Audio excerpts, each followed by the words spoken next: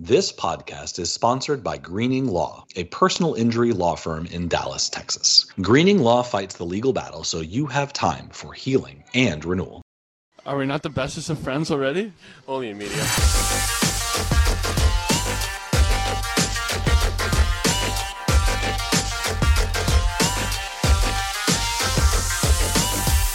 Hello, everyone, and welcome back to the podcast that can take only so many sports that don't allow you to use your hands and is desperate for the start of at least training camp.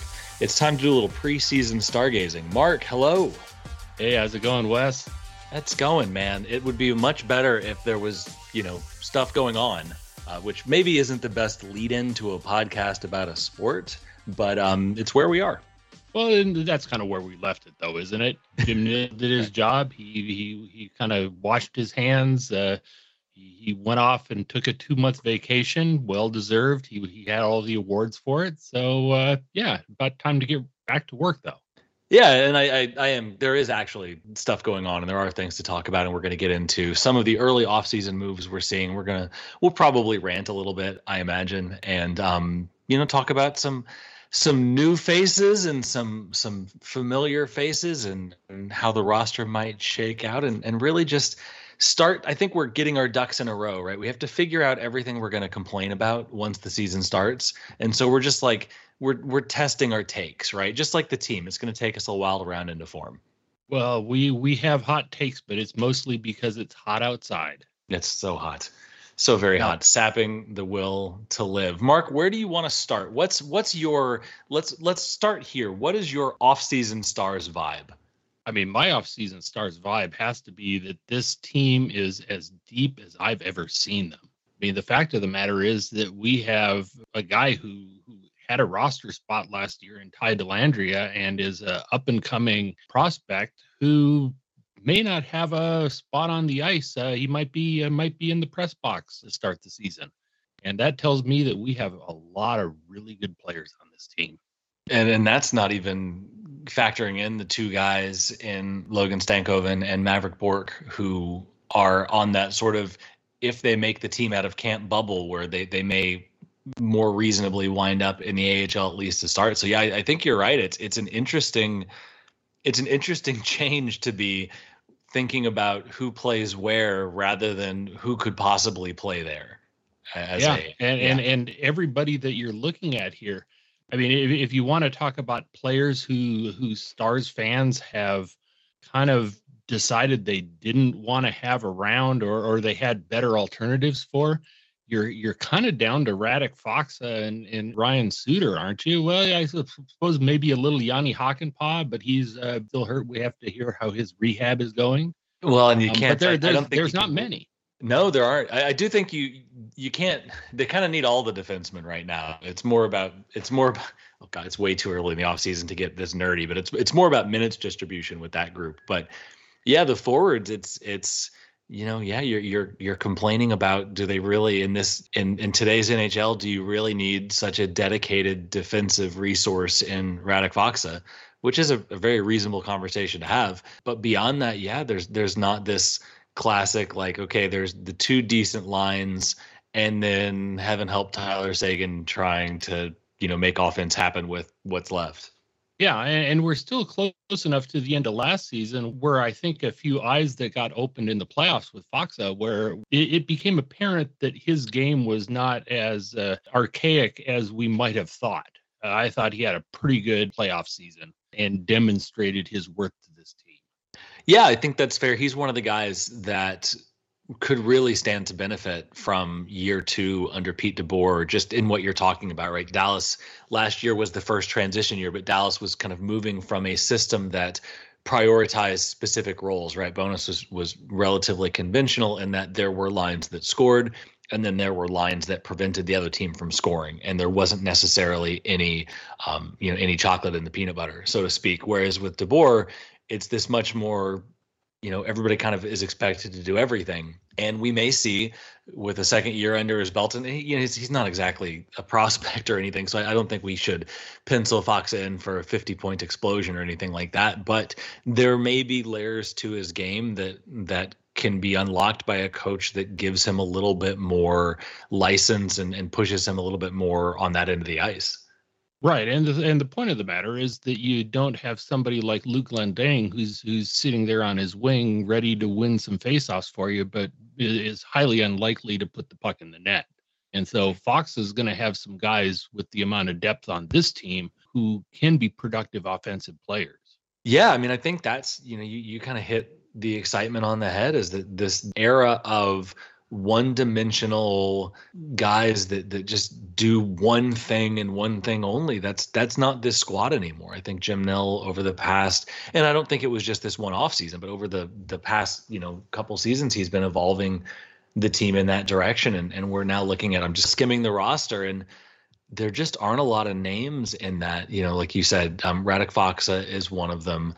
We don't know, we haven't seen Craig Smith or Sam Steele in the Stars lineup, but in previous stops in their careers, they weren't exactly, single dimensional players either. So there's this general, kind of everybody's expected to have a more well-rounded skill set. And I think it's going to be very interesting to see how the team performs.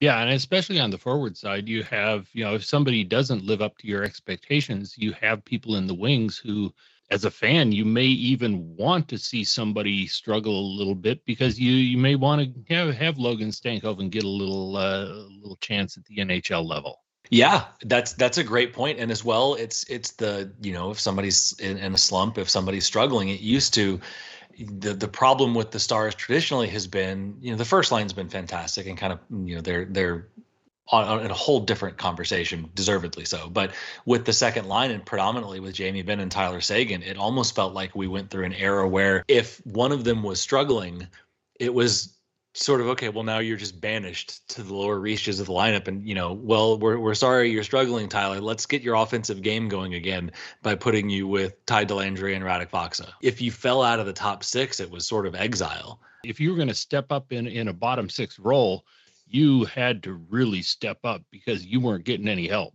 And now, let alone, and that was problem one. And then problem number two is there just weren't a lot of different looks. And, if plan A wasn't working, then the team didn't have a lot of variety to throw at you. Whereas now, this season, and we saw it a little bit in the playoffs, partially because Pavelski got hurt and, missed some time. But we saw a team that all of a sudden could throw some, I think it was Seguin stepped up while Pavelski was out and produced quite well, right? So there's now you can make the changes that you have to make, but you can also start making changes that you want to make to potentially throw different looks, take advantage of different matchups, give the team a different character based on who you're playing in a way that I can't remember the last time Dallas has really been able to say that outside of, a line. They've had a line and a half for a decade, it feels like. Yeah, and I think the big question going in for this coming season might be, was last year just kind of a one-off adjustment period for Mason Marchment? And if we get the Mason Marchment that we expected when we signed that big contract, what does that do to this team, Wes? Yeah, I mean, and I kind of wanted to start there because that to me is really the big, and I'm totally stealing this from KT, but it's too great to not be recorded. Has Mason Marchment become the Ryan Suter of Adam Burrishes? Is one of the big questions. Because there was, he started great last season, started productive, brought a different type of look, physical, right? Physical, kind of north-south, wasn't just putting up points, but that's the key thing. But the way he was putting up points really seemed to complement the group. And then he took his well-publicized hiatus from producing offensively, and things got worse in the playoffs. And there were a lot of reasons for that, but he, to me, now all of a sudden, he's kind of what we're talking about. If he comes back, that's a weapon, but it's also, how does he come back? Because, picking up Matt Duchene is something that is going to limit potentially things like power play time for him. But it's not as simple as necessarily just walking right back into a top six role and seeing where things land. Yeah, it's exactly. And I think the thing is that Duchene is going to be the guy who they make accommodations for coming in. And so he's going to get the opportunity to play in some top lines and with some real good players. And Marchment is going to have to fit in where he fits in based on where everybody else falls. And he's going to have to be productive in that role. And if he can do that, all of a sudden we're talking about a team that top to bottom, if you have Mason Marchment who's playing either third or fourth line minutes, that's a deep team. Yeah, and I think you don't even necessarily need Mason to be like I look at his last season in Florida, right? 54 games, 18 goals, 29 assists, 49 points, right? If he can just be that guy, they don't need him to be necessarily a 30 goal man, 60 point player, driver, kind of driver of a line. But if he can consistently contribute, and he had 31 points last season, 12 goals, 19 assists, which sounds better than it was because he was such a feast or famine guy. If he can do that, to your point, it's not just, Dallas has arguably the, best line in hockey in the Hintz, Robertson, and Pavelski unit, right? And then they've got, the Ben's line, Johnson, Dadonov definitely did its thing, and throwing Duchesne with Tyler Seguin. If you also add in, the guy that Mason Marchment was signed to be, that's not just three good lines. That's a team that's, somebody's going to feast every night because one of those three units is going to see time against the third defensive pair. Yeah, and I think that's the point. And that should be real fun to watch. And again, this is regular season, so Pete DeBoer can draw up the strategy and just roll it on out. And the other thing I think we missed with DeBoer last year was, he comes in with this idea where he's going to roll four lines and come hell or high water, the minutes are going to be a little compacted. And by the end of the year, I think he'd kind of figured out that his fourth line wasn't going to be able to perform if he tried to do that. And so they cut the minutes way back. But I think his preferred way of playing is to roll all four lines. And we should have a team that can do that this year. Yeah, I think that's true. This will be the year. This team, looking up and down the roster, this team can absolutely be expected to roll four lines without worrying about one of those units getting caved in. Just taught from the forward perspective, there is just no way to look at this roster and not see four functional NHL lines. I was just going to say the one thing before we move on from Marchment that interests me is this is also a team that is up against the cap a little bit, right? They don't have a ton of flexibility. There are still some needs defensively. Mason has a modified no trade. I think he has to submit a 10-team list. If he doesn't, the challenge, right? The flip side of the if he's back argument is if he continues to struggle and if he can't find a role with the signing of Duchesne, all of the sudden a $4.5 million cap hit through 25-26 looks awfully appealing as a trade chip. And you can see a world in which if his performance continues to, performance continues to be an issue, or even if he's just not a great fit in sort of the lower, middle six role that he's projecting right now, you could see this turn into a trade situation, kind of what could Dallas get from he could the joke about Suter and even Fox a little bit from last season, right? You could see this turning into a situation where the conversation around Marchment shifts to what could the Stars have instead of him versus what could the Stars get from him. Yeah, I mean, the unfortunate thing is if you follow that scenario to its logical conclusion, you're selling at a low point, which is something you don't want to do. You don't. I think the counter argument there, Mark, just to for the sake of it is, even though you're potentially selling low on Marchment, is the benefit of selling low on Marchment but bringing in legitimate capital H help on the blue line, does that maybe balance out, right? Yeah, you take a loss on Marchment, but by taking that loss, you're able to take a step forward at a position of legitimate need. Or alternatively, you see somebody who's coming up through Texas who is just absolutely killing it, and you're opening up a spot for somebody who's young on a contract that we really can afford. Yeah, I mean that's kind of the salary cap math, right? Is it Marchment or is it Stankoven plus the other $4 million worth of player you can bring in? Yeah. No, you've ruined my segue from. Oh no! Because we've talked for like 2 or 3 minutes because you You said caved in, which said, well, we can either go off and say some nice things about our sponsors at the green team, or we can talk about our defense, and I'll leave that up to you.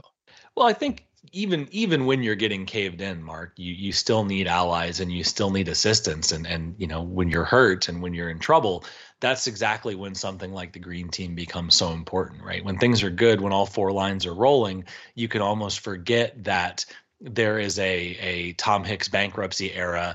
There is a Steve Ott second line center right around the corner, and that's when you need somebody to kind of help you focus on your recovery, focus on yourself, and have somebody fight your battles for you. Yeah, you never know when you're going to get this guy from New York who decides the best way to play hockey is by facing the goaltender, and at that point you need the green team to come in and save you. Absolutely, you do. That is a flashback. Yeah, so it's they're a long time now sponsor, and we're definitely happy to have them and all of the things they enable on the podcast. And please do, when you're hurt, if you're in an accident, if you do need somebody to fight those battles for you, that's Greening Law. Give them a call. Their number is 972-934-8900. That's 972-934-8900.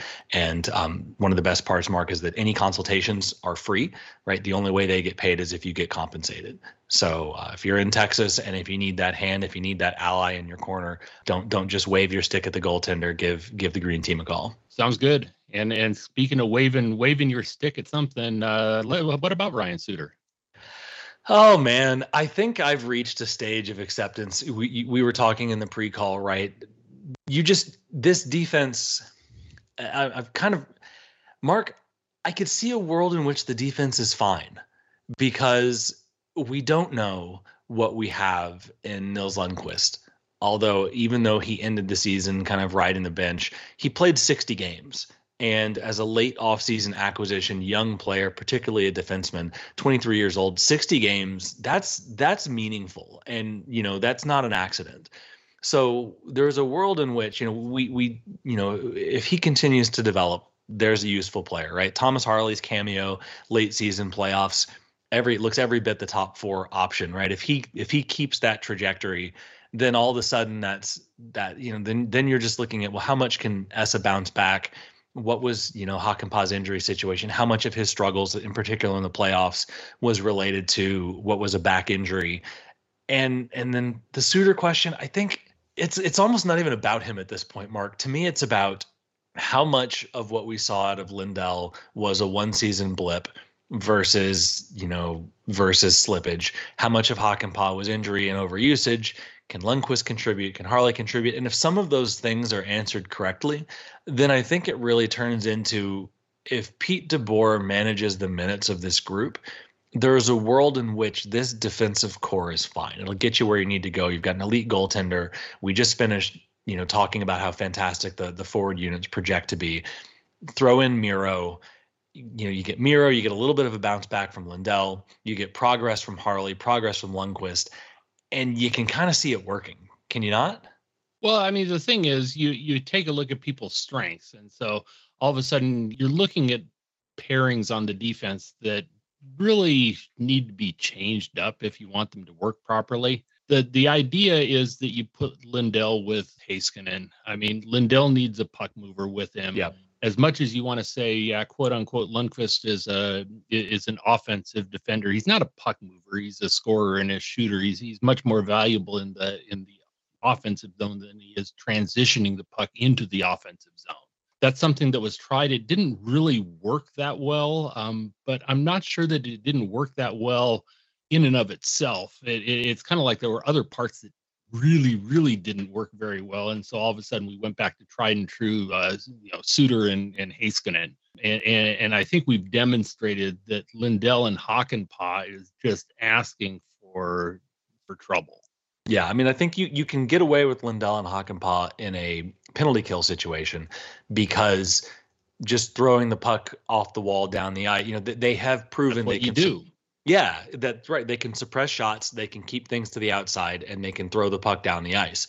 when you're expected to generate offense, those clearances, the old joke we've made about the S. Lindell knee-high outlet pass special, right? Like those things aren't as effective. So yeah, I think you're right. You need to find a way to pair Lindell with a guy that can, and look at his best stretches of his career, right? John Klingberg, I hope puck Lindell mover sends him extraordinary. and he and Lindell were a fantastic pair.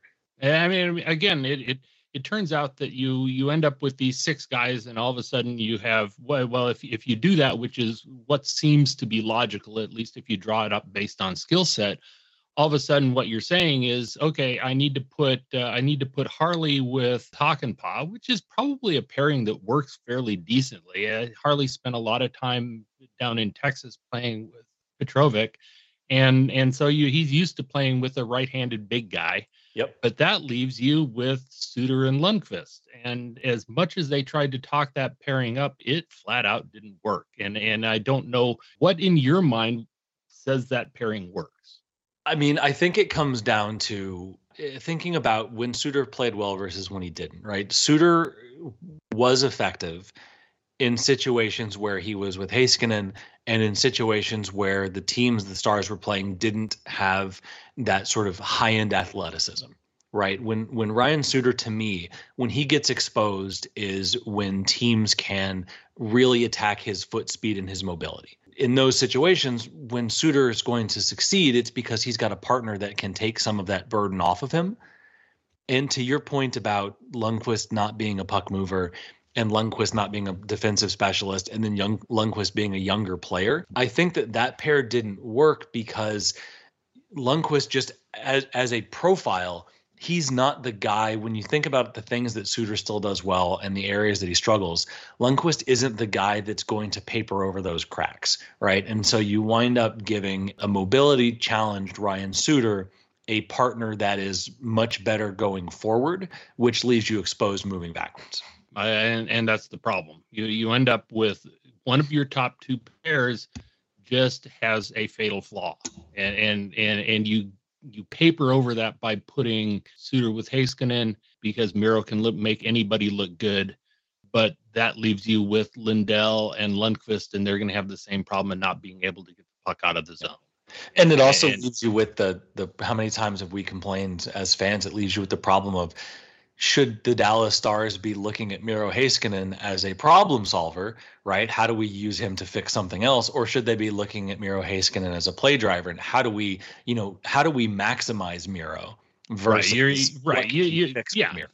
Yeah, it's like Miro's going to raise somebody's floor as opposed to allow him to blow through his ceiling. And that argument's been made many times, and it has a humongous amount of validity.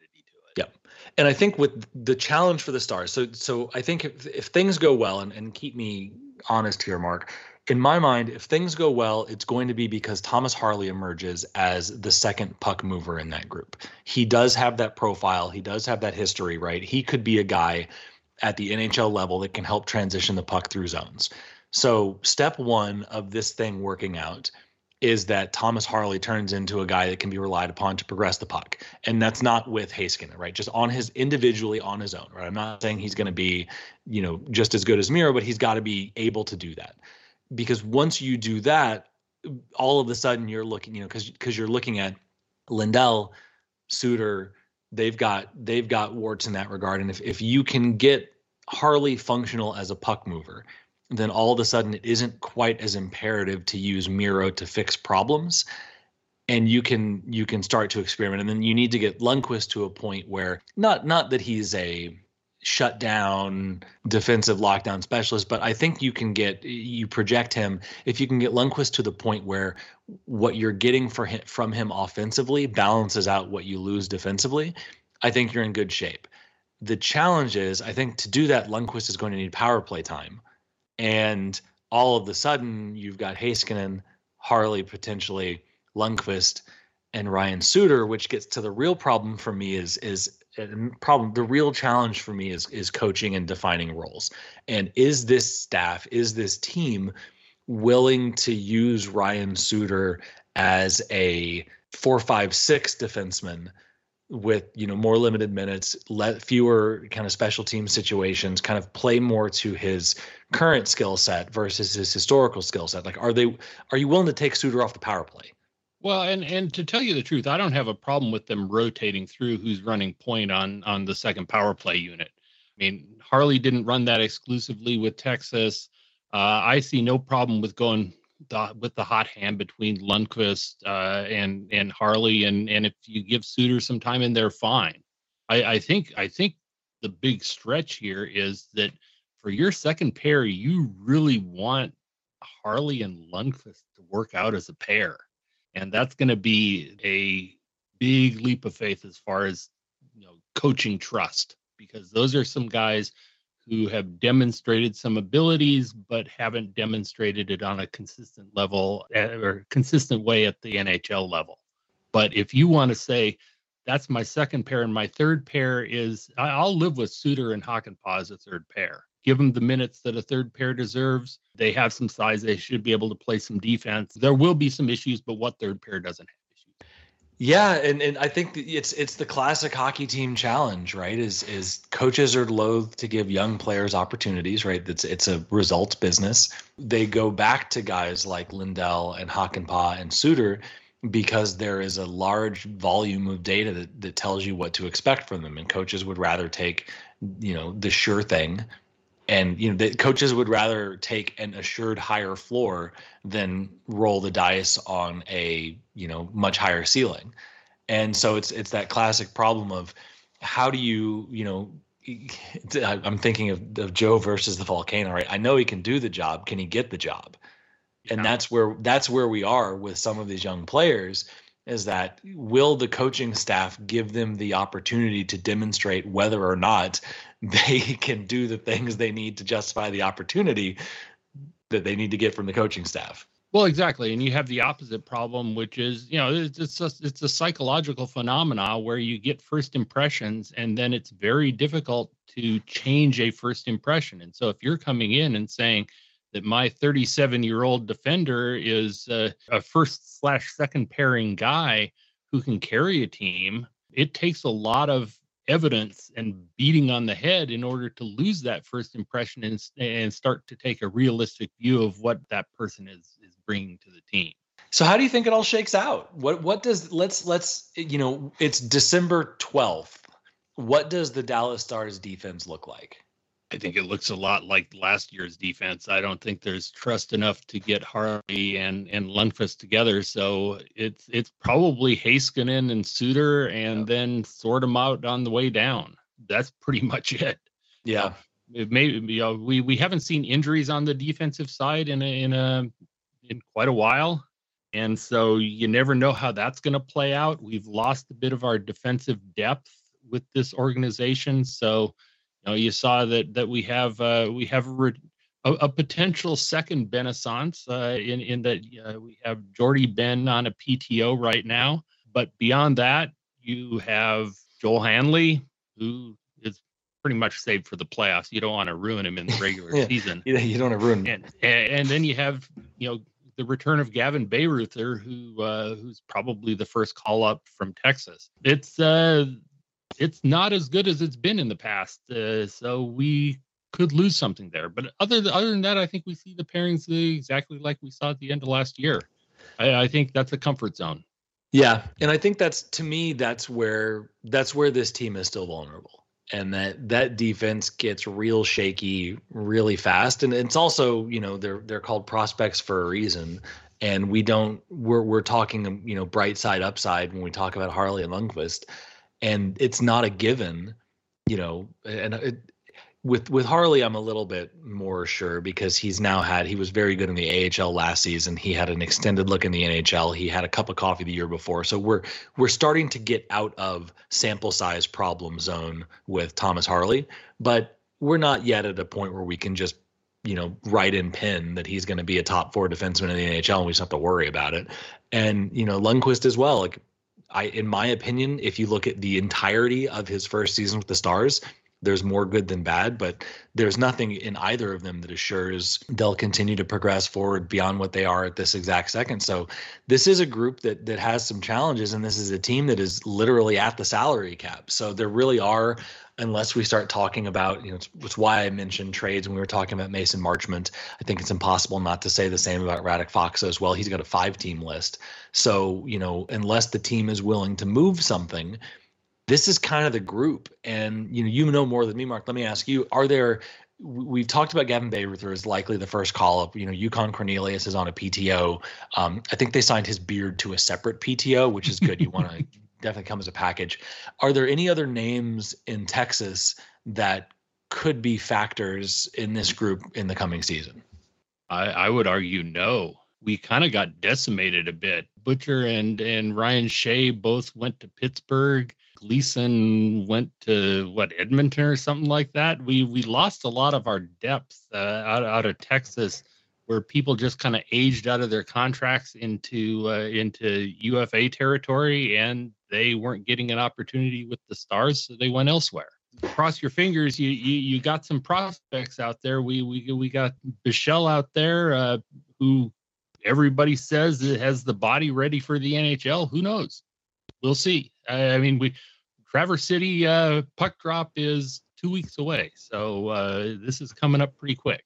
Yeah, it's just there. I just can't imagine Bichelle doing enough to be a factor this season. The way that this team moves, the kind of the pace that this team moves with their prospects. Maybe he could surprise me. I hope that he does. It would be. This is one of those things where I would love nothing more than to eat my words and watch it break a different way. It's really hard for me to see him as more of a, to see it like if we're getting minutes from Bichelle, something astonishing has happened. We have to remember. He's not just seeing his first North American ice, but he's still a teenager. If as far as prospects goes, he's real young, and he's also, he played.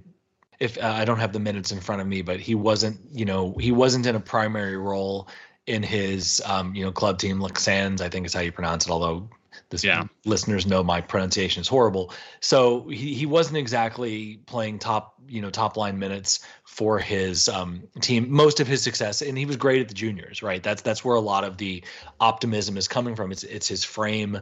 It's his physical profile. It's the fact that he had a very, very good run with Switzerland at the juniors. And so you can see it all coming together.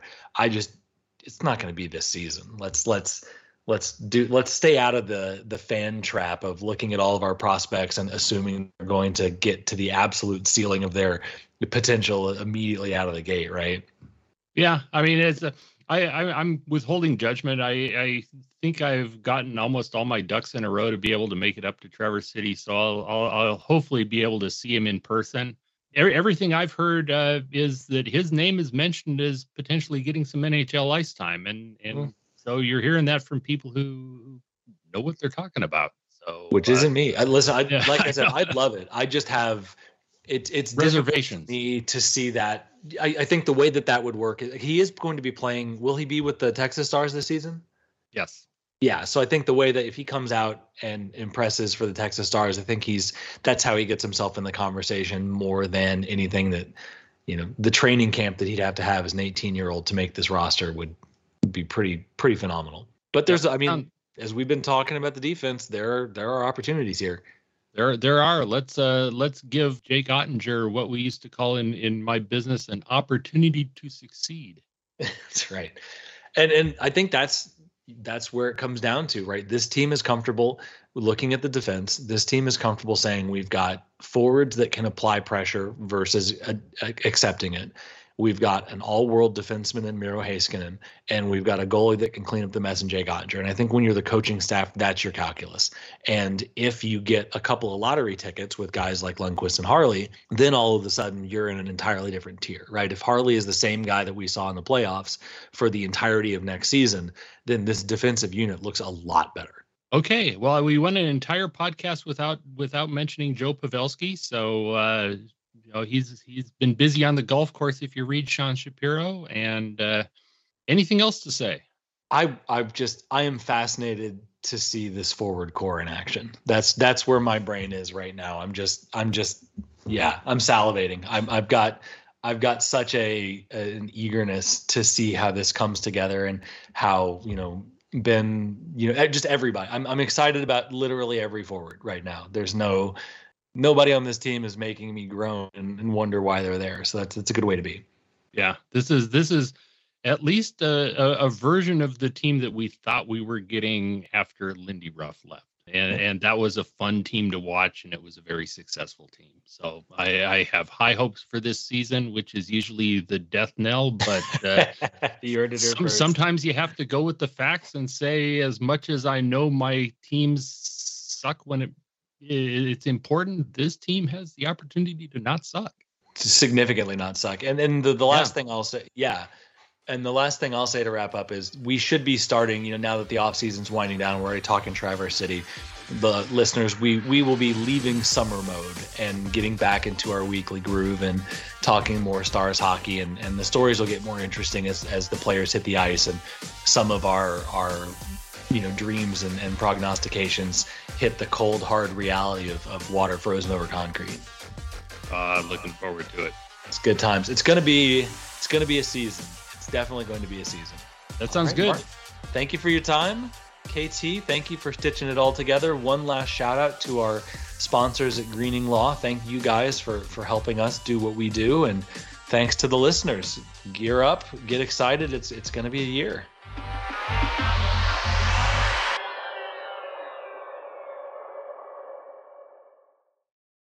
This podcast is sponsored by Greening Law, a personal injury law firm in Dallas, Texas. Greening Law fights the legal battle so you have time for healing and renewal.